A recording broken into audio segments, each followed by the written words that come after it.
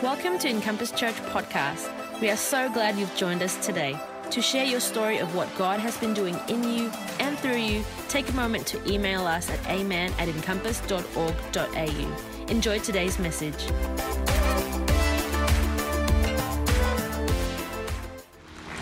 Thank you so much. Please take your seats. What a great honor it is to be speaking live here and into the other campuses.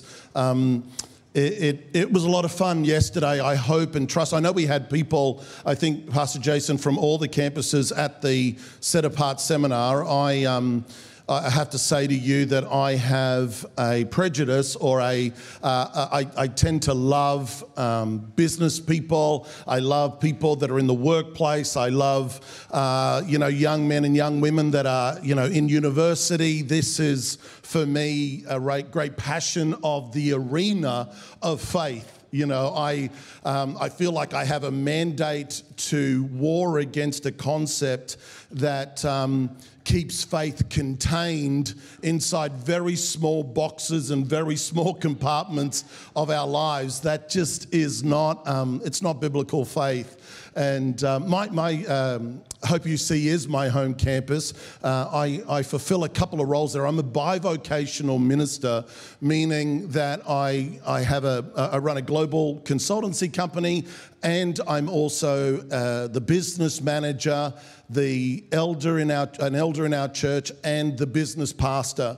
And so what that means as a business pastor is one of my primary roles is to equip and strengthen the people, the saints, the 98% of saints throughout our church that express their ministry of faith Monday to Saturday dominantly, and of course love God and love the house when they come together Sunday as well. And so that's a great honor, and was such a joy to meet your pastors last year, and just be able to connect in this way. So thank you for having me this morning.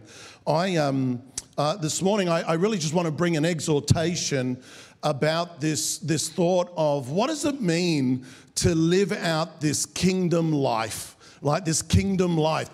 Lots of people are talking in church world these days about the kingdom of God. And I've got to say to you that just in a quick snapshot, the kingdom of God, when I say that, I'm not just talking about your eternal security after you die, right? The kingdom of God is not, respectfully heaven. It is the totality of your life in God expressed in the earth right now.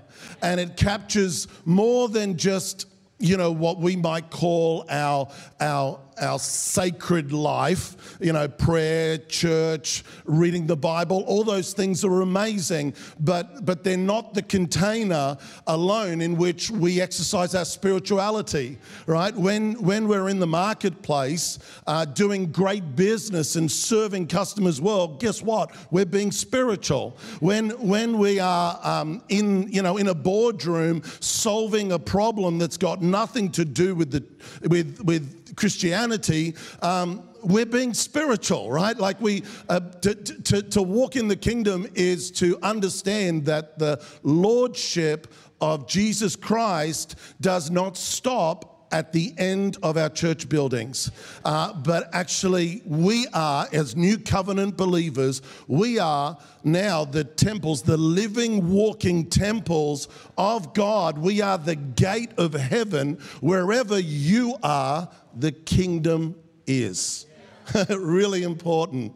We live in really interesting times. I mean, man, it's 2024, and, we see things coming at us at an accelerated rate, it seems. I mean, I'm 51 years old this year, and life just seems to get faster, not slower. I thought it got slower as you got older, but everything seems to be speeding up, and all of a sudden, so I'm in my 50s, and life's busy because there's not just my spouse and my kids. Now there's grandkids. Oh my goodness, grandkids. Oh, I love being a dad, but I got to tell you, grandparenting is next level. Like, it's all the benefits and none of the downside, right? You just hand them back. Like, it's awesome. But things just continue to accelerate, and so all of us, I don't know. I mean, if you're on social media or you've been awake. I mean, we're hearing this. AI and blockchain and in the technology space and quantum computing and now breakthroughs in medicine and science and the big shifts that are going on geopolitically with nations and the world is changing. It seems, right? Geoeconomically, blockchain. I mean, have you gone to the bank recently and tried to either deposit or take out $5,000? You'll be interrogated, right? You'll be interrogated about, so all these things are changing on us. As a matter of fact, many futurists believe that in the next 7 years from 2023, they said in the next 7 years, in the lead up to 2030, that there will be more change in just civic society and in all these areas in the next 7 years than there were in the last 100. Right? If you think back, that's not a big proposition, because if you think back 15 years ago, maybe a little bit more, maybe 20 years ago, and you would have said to someone an iPhone, we would have said, what's that? But back at that time, we were still, how many of you are old enough to remember doing that? And a mobile phone looked like a brick. And I remember this client coming in. I was working in this menswear store. This client came in with one of the first mobile phones, and he literally had what looked like a backpack that was the battery for his mobile phone. It was ridiculous, but he thought he was great. So, so if you think about it, you go, well, it's not a radical notion. If that was just 20 years ago, imagine 2030, imagine 2040. What is life going to look like? Smart cities, all this stuff. And what can happen, I'm saying this and I'm kind of excited because I'm an early adopter. And so I love this stuff, but it freaks out a lot of my friends, right? And I get it. It's the unknown. It'll either go, oh man, that's amazing, let's run with it. Usually if you're under the age of 25, you're going, this is awesome, bring it on, right? But for some of us that are over a certain, we might be going, whoa, hang on, I'm still trying to catch up. What's an iPhone?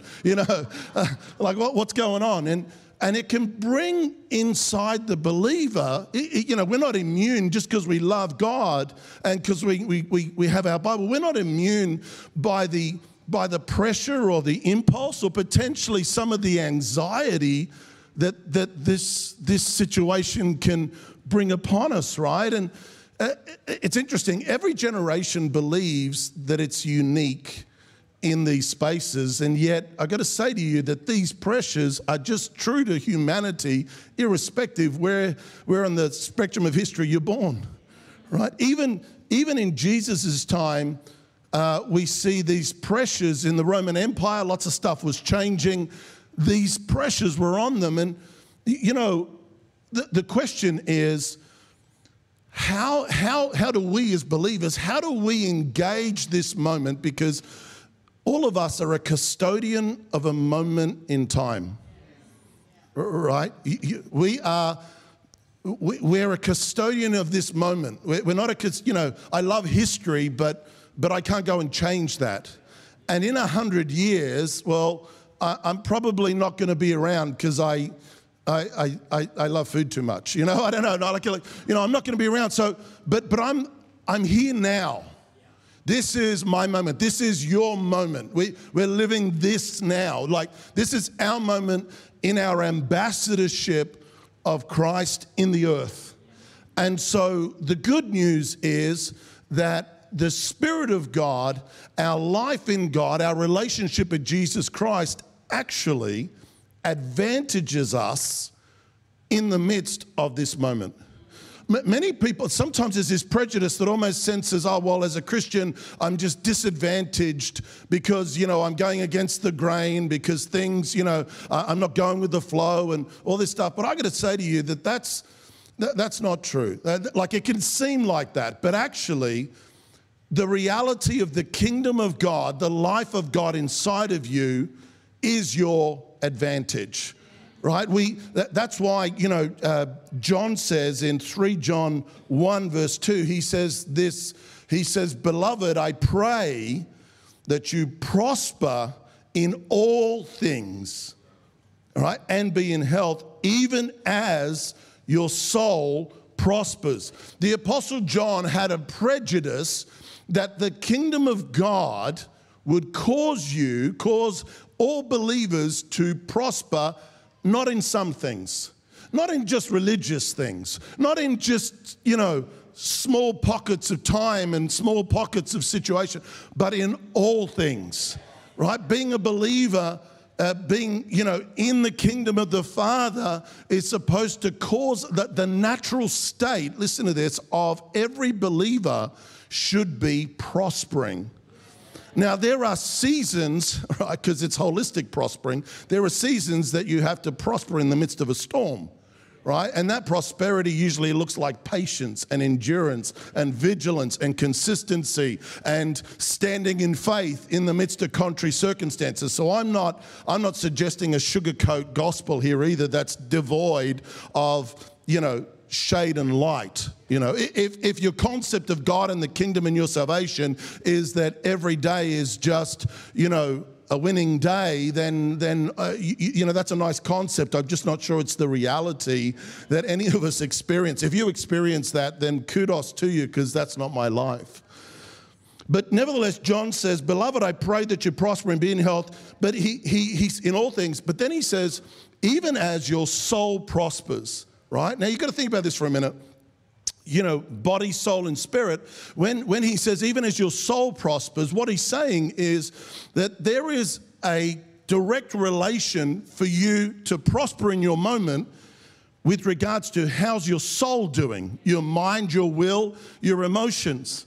This is where this is our part here of the renewing of our mind, the capturing of the perspectives of God. Do you think God has a perspective on AI? Do you think God has a perspective on blockchain? And I just saw, I think it was this week, love him or hate him, Elon Musk and his company just released Neuralink, which is an implant into the brain that basically makes you like a cyborg. It activates you.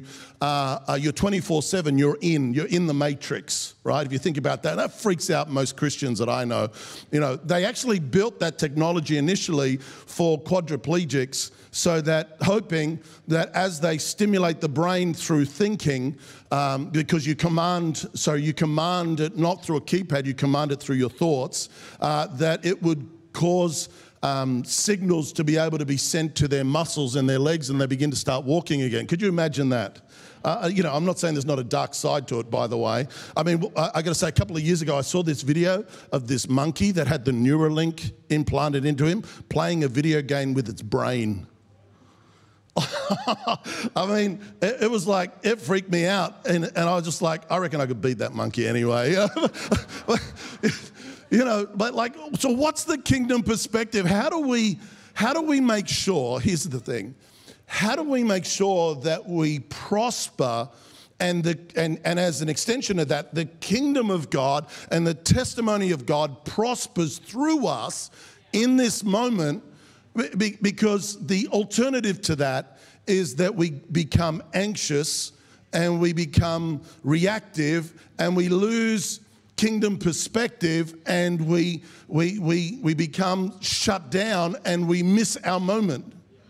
And I think that would be a great tragedy. I think that would be a great tragedy. And yeah, we don't want that to happen.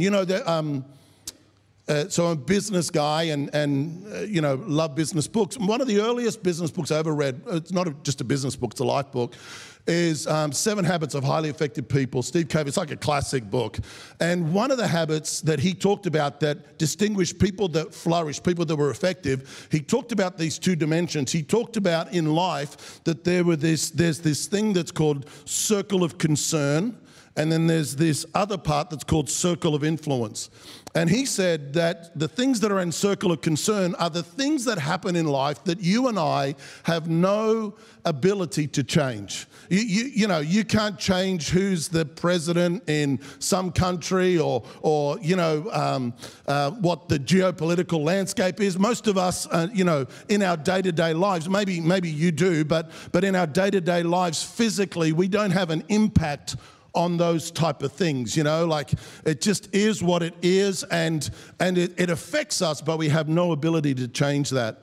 And then he said that the other part of our life is things that are in our circle of influence. And things that are in a circle of influence are things that we can directly have an impact about. Our attitudes, the way that we treat people, the way that we engage life, the way that we engage hope, the way that, the conversations we have, all those sort of things, that's circle of influence. And he said in his study of influential and people that were effective, he said that he found people that lived ineffective lives spent 90% of their emotional energy worrying about things that are in the circle of their concern, that they have no, just no impact on. And they would waste 90% of their emotional energy in that. And therefore, because we all have limited emotional energy every day, and then really only have kind of like 10% or a small part of their emotion left to actually deal and touch with the things that make a difference.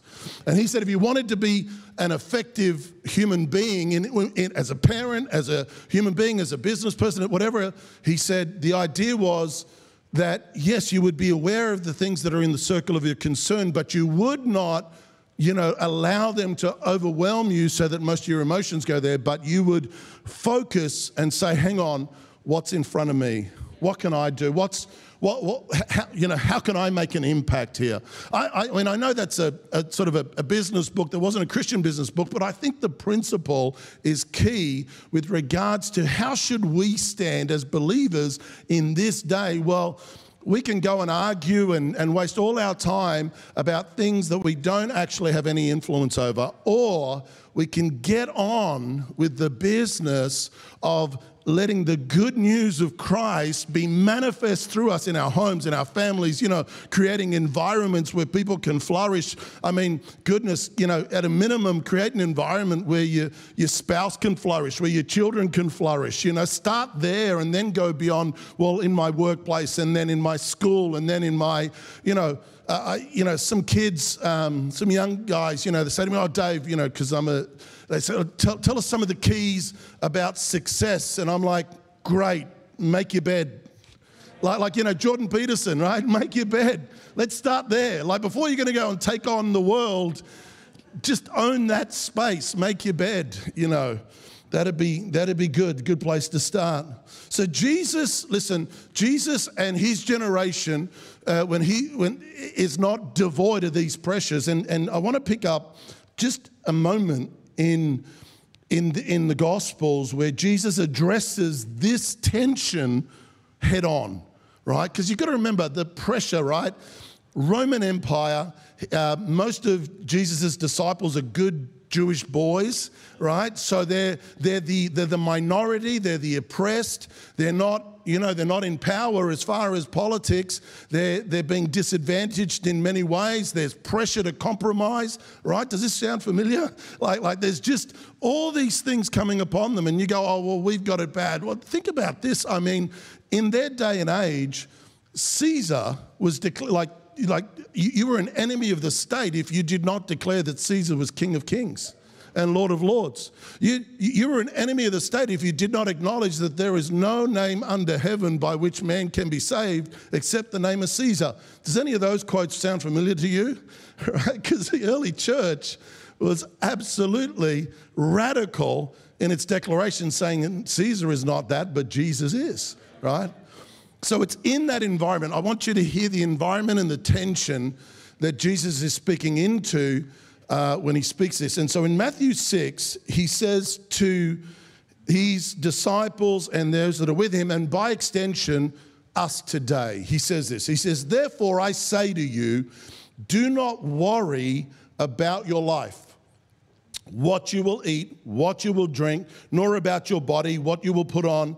Is life not more than food, and the body more than clothing? Look at the birds of the air, for they neither sow nor reap nor gather in the barns, yet your heavenly Father feeds them. Are you not of more value than they? Jesus is trying to bring a perspective shift here to empower his disciples, the early church, and by extension, every other believer with a perspective dimension that they can stand in their generation holding these truths, right? So he goes on, he goes, which of you by worrying can add 1 cubit to his stature? So why do you worry about clothing? Consider the lilies of the field, how they grow. They neither toil nor spin. Yet I say to you, even Solomon in all his glory was not arrayed like one of these. Now if God so clothes the grass of the field, which today is and tomorrow is thrown into the oven, and will he not much more clothe you, O you little faith? Then he says, therefore do not worry, saying, what shall we eat, or what shall we drink, or what shall we wear? For all these things the Gentiles seek. What he's saying there is that for those men and women and people in the earth that have not come into a revelation of the Father, it is unavoidable that these issues will be the consumption, will consume them to a place of almost insanity. The Gentiles mean those that at this point are just foreign in their minds and hearts, not knowing the true love of God. Right? You might go, oh yeah, well, just everybody's so materialistic. If you have no other anchor for your life, of course you will be. And weren't we before we came into Christ? It wasn't that, So he says, these things the Gentiles seek. And then he says, for your heavenly Father knows that you know all these things. That's really interesting because I've got to tell you, I wish I'd picked that up in the early days, because most of my prayers in my early 20s when I was a young believer was making sure God knew what I needed and how I needed it and how he was supposed to give that to me. I was very thorough in my prayer time, helping God make sure he knew how to take care of me. I mean, I would talk about the brands that I needed, I was very specific about that. And so I thought I was helping God. I never understood that he actually knew and his plan was better than the things. Most of the prayers that God did not answer that I prayed, which was most of my 20-year-old prayers, was not because he was mean. It was because my prayers weren't big enough. And it would have been a dishonor of his glory to answer the smallness of what I was asking for, because he had determined something so much greater. So he says, but seek first. So now he's shifting. He's saying, this is what, where's my negative here? This is what the Gentiles, this is their mode of operation, the anxiety, the grasping, the hustle and grind, the preoccupation with all these things. So he says that's their mode of operandi, and that's why they're riddled with worry and anxiety, which actually breaks the heart of God. Jesus isn't gloating on that. He's saying it breaks my heart that that's how they operate, because I have something so much better, and it's called the kingdom. And he says for the believer, for those that actually know the goodness of God, our posture is in the priority of our seeking is to seek first the kingdom, right? It says here, seek first the kingdom of God and his righteousness, and all these things, right? All these things shall be added to you. Shall be added to you. This is a different operating system.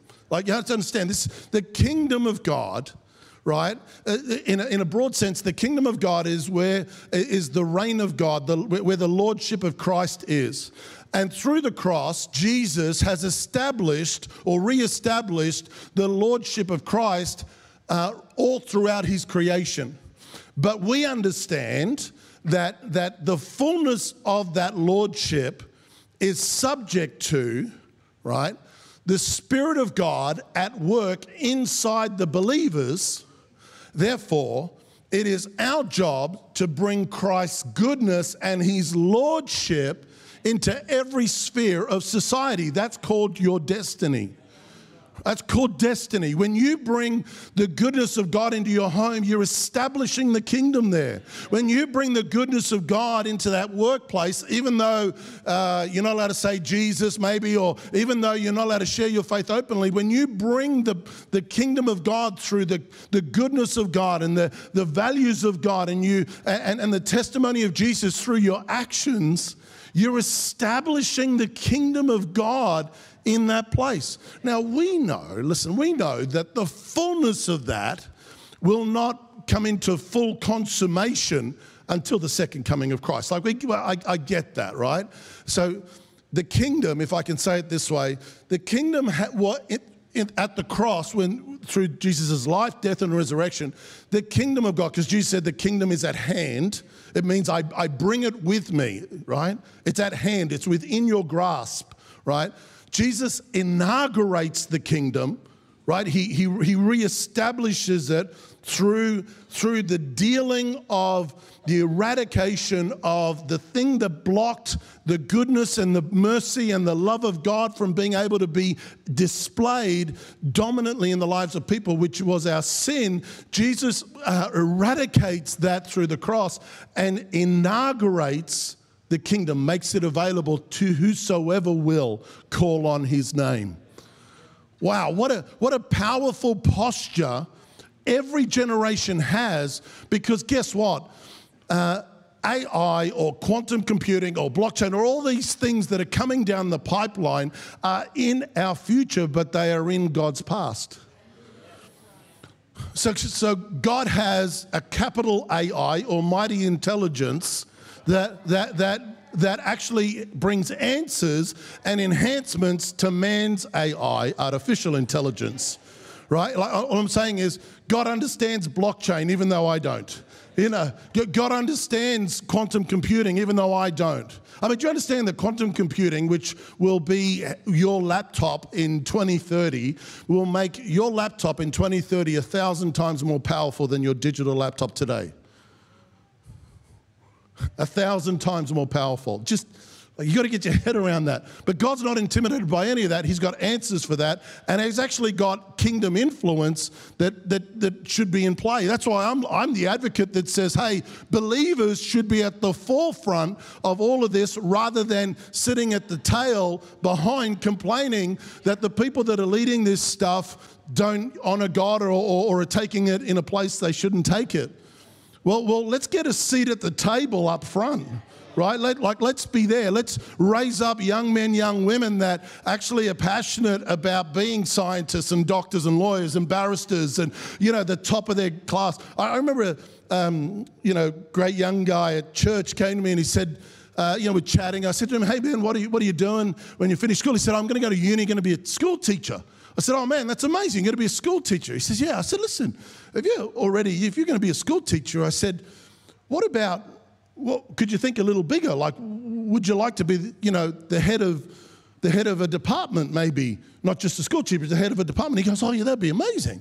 I reckon I could believe for that. I said, well, if you're going to be the head of a department, I said, maybe you could be a principal of a school. He goes, principal of a school? He goes, I never really thought about that, but, you're right. I mean, why not? If I'm going to be a school teacher, I could maybe be a principal. I said, well, hang on a second. Hang on. I said, if you're going to be potentially a school principal, what if you could be the federal minister for education one day and literally change, be at the power table to influence? He said, I've never thought about it. I said to him, a billionaire came when I was a young man to our church, and he said this statement. I'll never forget it. He said, whether you choose to live a big life or a small life, the price is the same. It'll cost you your life. So if the price is the same, your life, why not go for a big life? Because it's going to cost you your life anyway, rather than settle for a small life and pay your entire life for it. I mean, I think that's kingdom to me. So this young guy is like, yeah, okay. I was like, because he was asking me to pray for him, I said to him, let's just pray that there's no limitations. And wherever God wants to catapult you, that's where you're going to go. Let's pray for that. Let's believe for that. Could we do that today? Could we believe for that? Bible says that Jesus says, if we seek first the kingdom, in other words, what does that mean?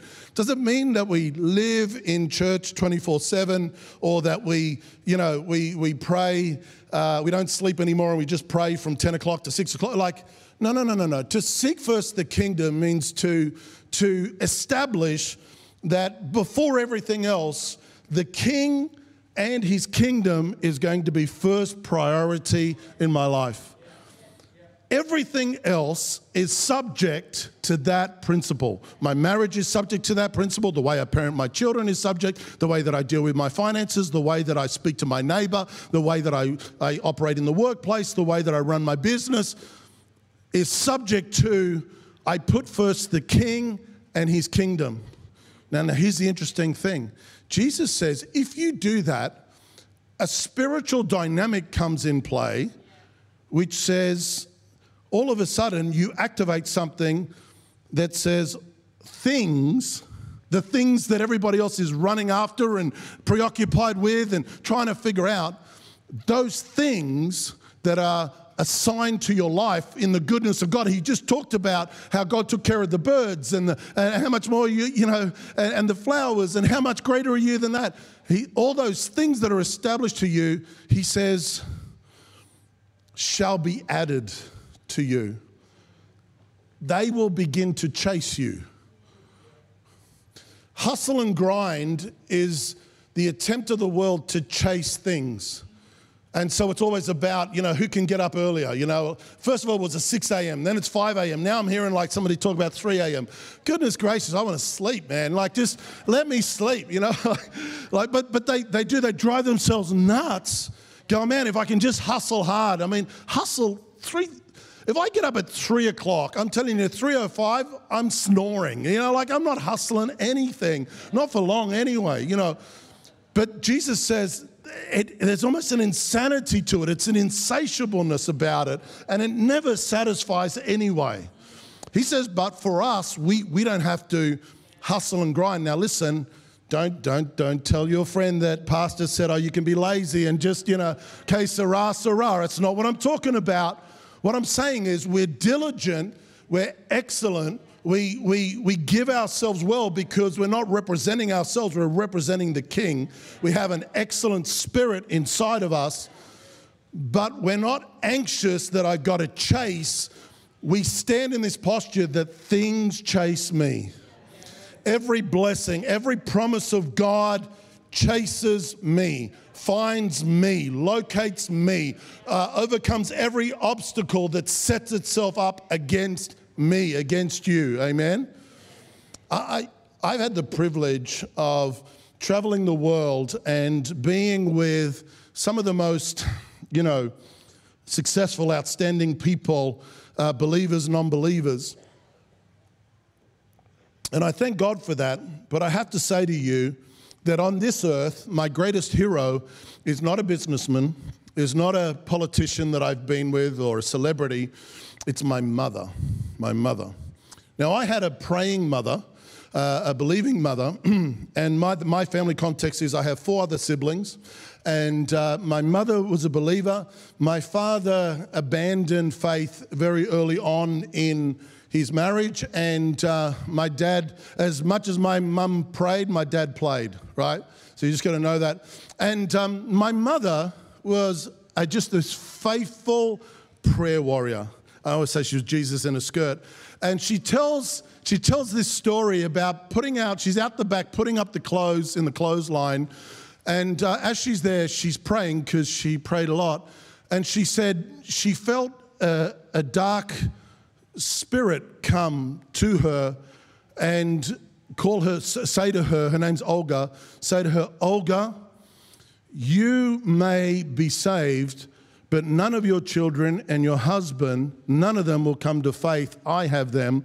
And so you need to stop praying for them because they're not coming to faith.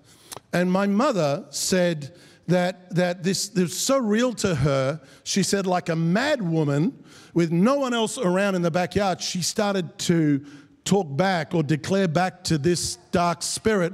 She said to this dark spirit, she said, I rebuke that in Jesus' name. All of my children will come to faith in Jesus Christ and my husband, right?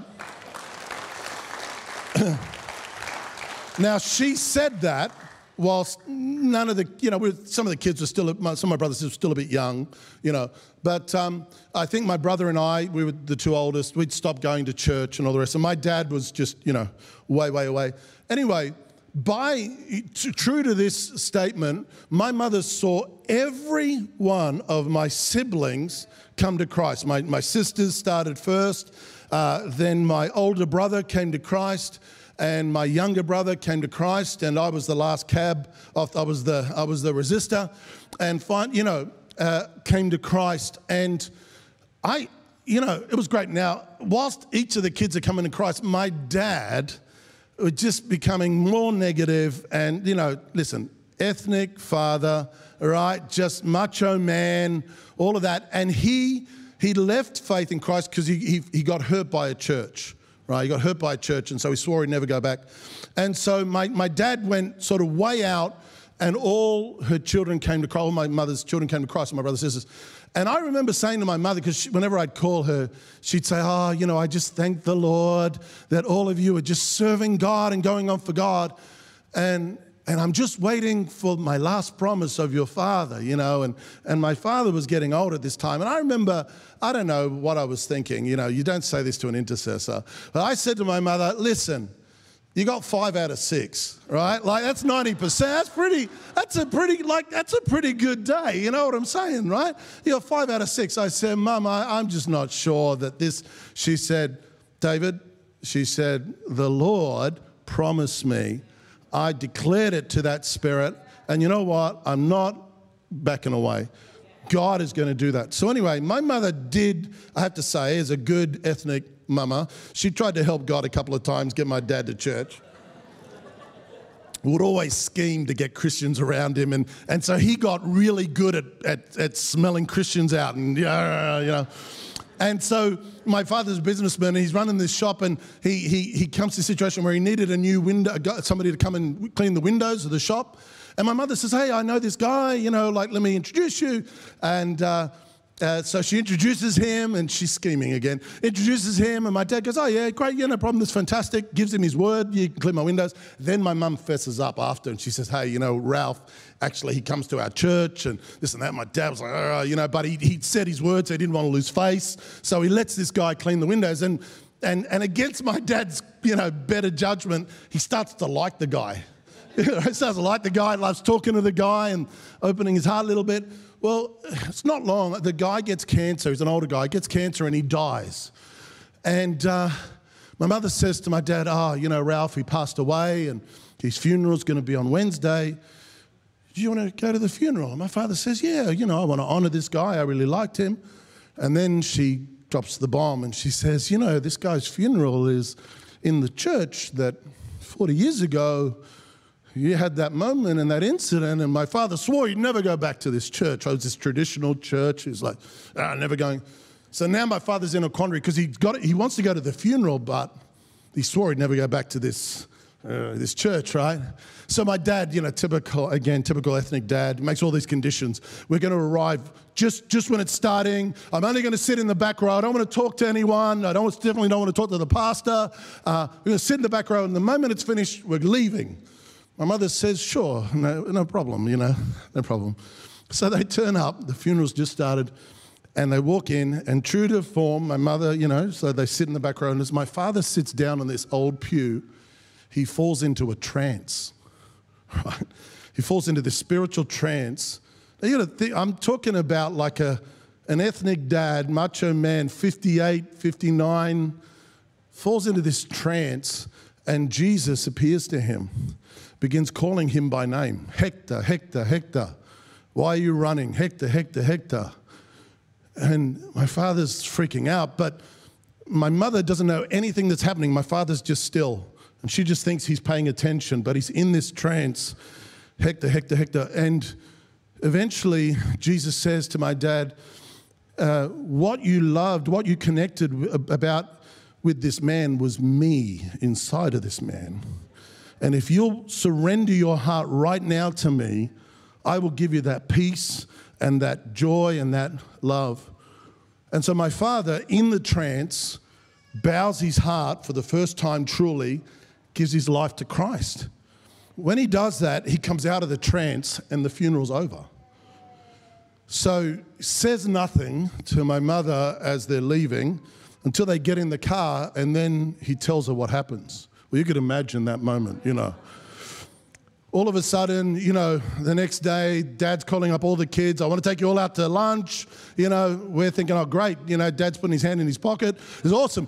Takes us all out to lunch.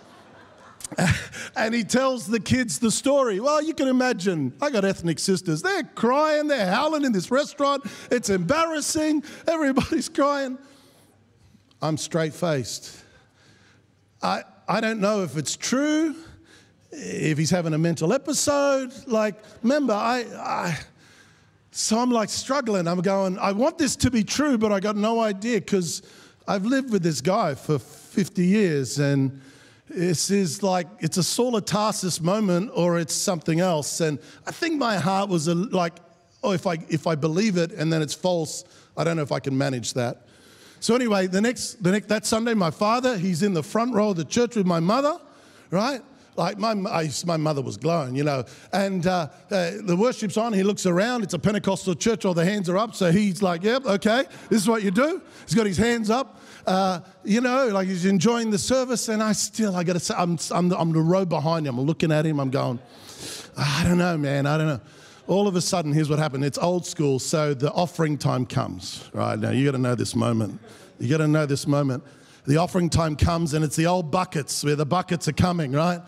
And as the buckets come, my dad's a business guy, always carries cash, like always cash in the pocket, right? A wad of cash. I remember when that bucket came and my dad put his hand in his pocket and drops a wad of cash in the bucket, I lifted my hands. I said, he's saved, man. He's saved. I don't know what your impossible moment is, what your impossible prayer is. I don't know what the circumstances surrounding your life are right now. The thing I want to encourage you this morning as we wrap up is this. If you seek first the kingdom and his righteousness, all these things will be added to you. How do you make that up?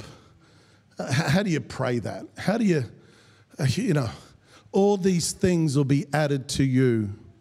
I really believe 2024 for Encompass Church, you know, in all the campuses and all these, I really believe, this is the prophetic word. If you seek first, if you continue, seek first the kingdom, prioritize in your marriage, in your homes, in your finances, in your business, in your careers, in your school. Like if you seek first the kingdom, if you prioritize the king and his kingdom first, on the authority of scripture, on the authority of the prophetic dimension, the things that you've been believing for, that it doesn't matter how grandiose or outrageous they seem, the promise of God is this will be added to you in Jesus' name. Amen.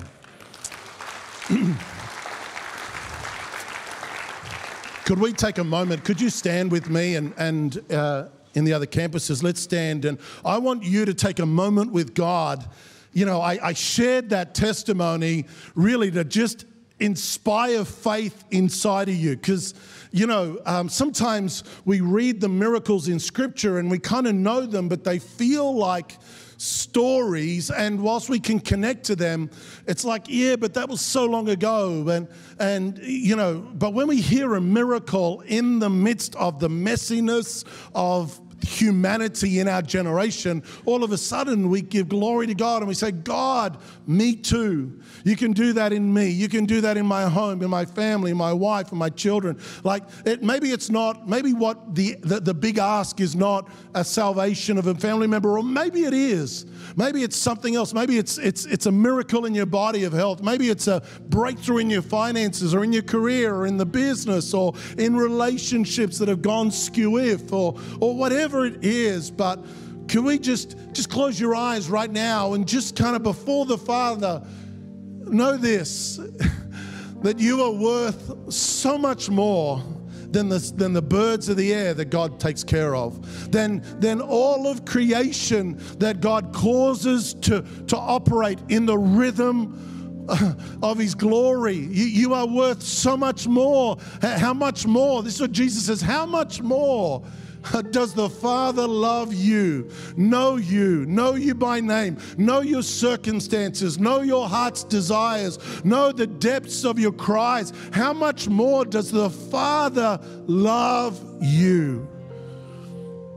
And as we just, affirm and almost like reset ourselves, it's not like, for some of us, it's not like maybe you have been seeking the kingdom first, but it's like, well, this morning I'm just affirming that again. I'm saying yes and amen to this message. Or maybe you've been distracted. Maybe the cares of this world, maybe, issues and stuff. Maybe it's the big geopolitical stuff, but maybe it's just home stuff. I know how that all gets. And you've gotten a little bit loose, and the kingdom's there and God's there, but it's kind of, you wouldn't say He's first. He's not first, And this is kind of this moment of a reminder that says, hey, put me first. The King and His kingdom, Jesus, we put you first right now. Every circumstance, every situation represented, every life, every home, every family, every marriage.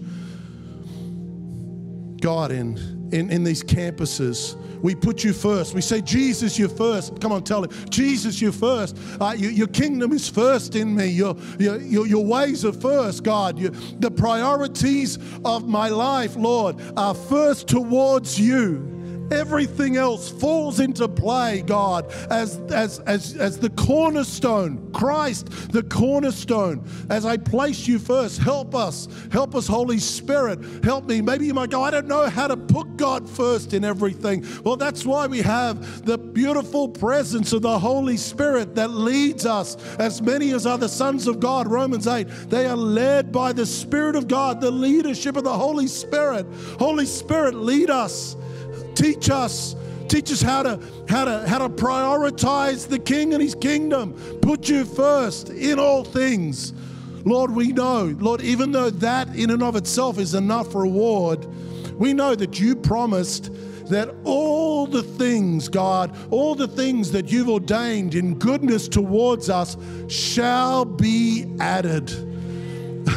God, you are the master of orchestrating events, God, of putting us in the right place at the right time, God, of opening the right door, of just managing things in such a way, God, so that it will be added to our lives. And Lord, we can say, beloved, I pray that you prosper and be in health, prosper in all things and be in health, even as our soul prospers, because, Lord, our priority is you and your kingdom. Father, we thank you for this in Jesus' mighty name. If you believe that, would you say amen? Amen. Amen. Thank you. Thanks for listening to this week's message from Encompass Church. If today's message has impacted you and you want to give your life to Jesus, if you need prayer, or if you want to get connected to the church, please contact us at office@encompass.org.au. Never miss a moment by following us online. Search for Encompass Church on Facebook, Twitter, and Instagram.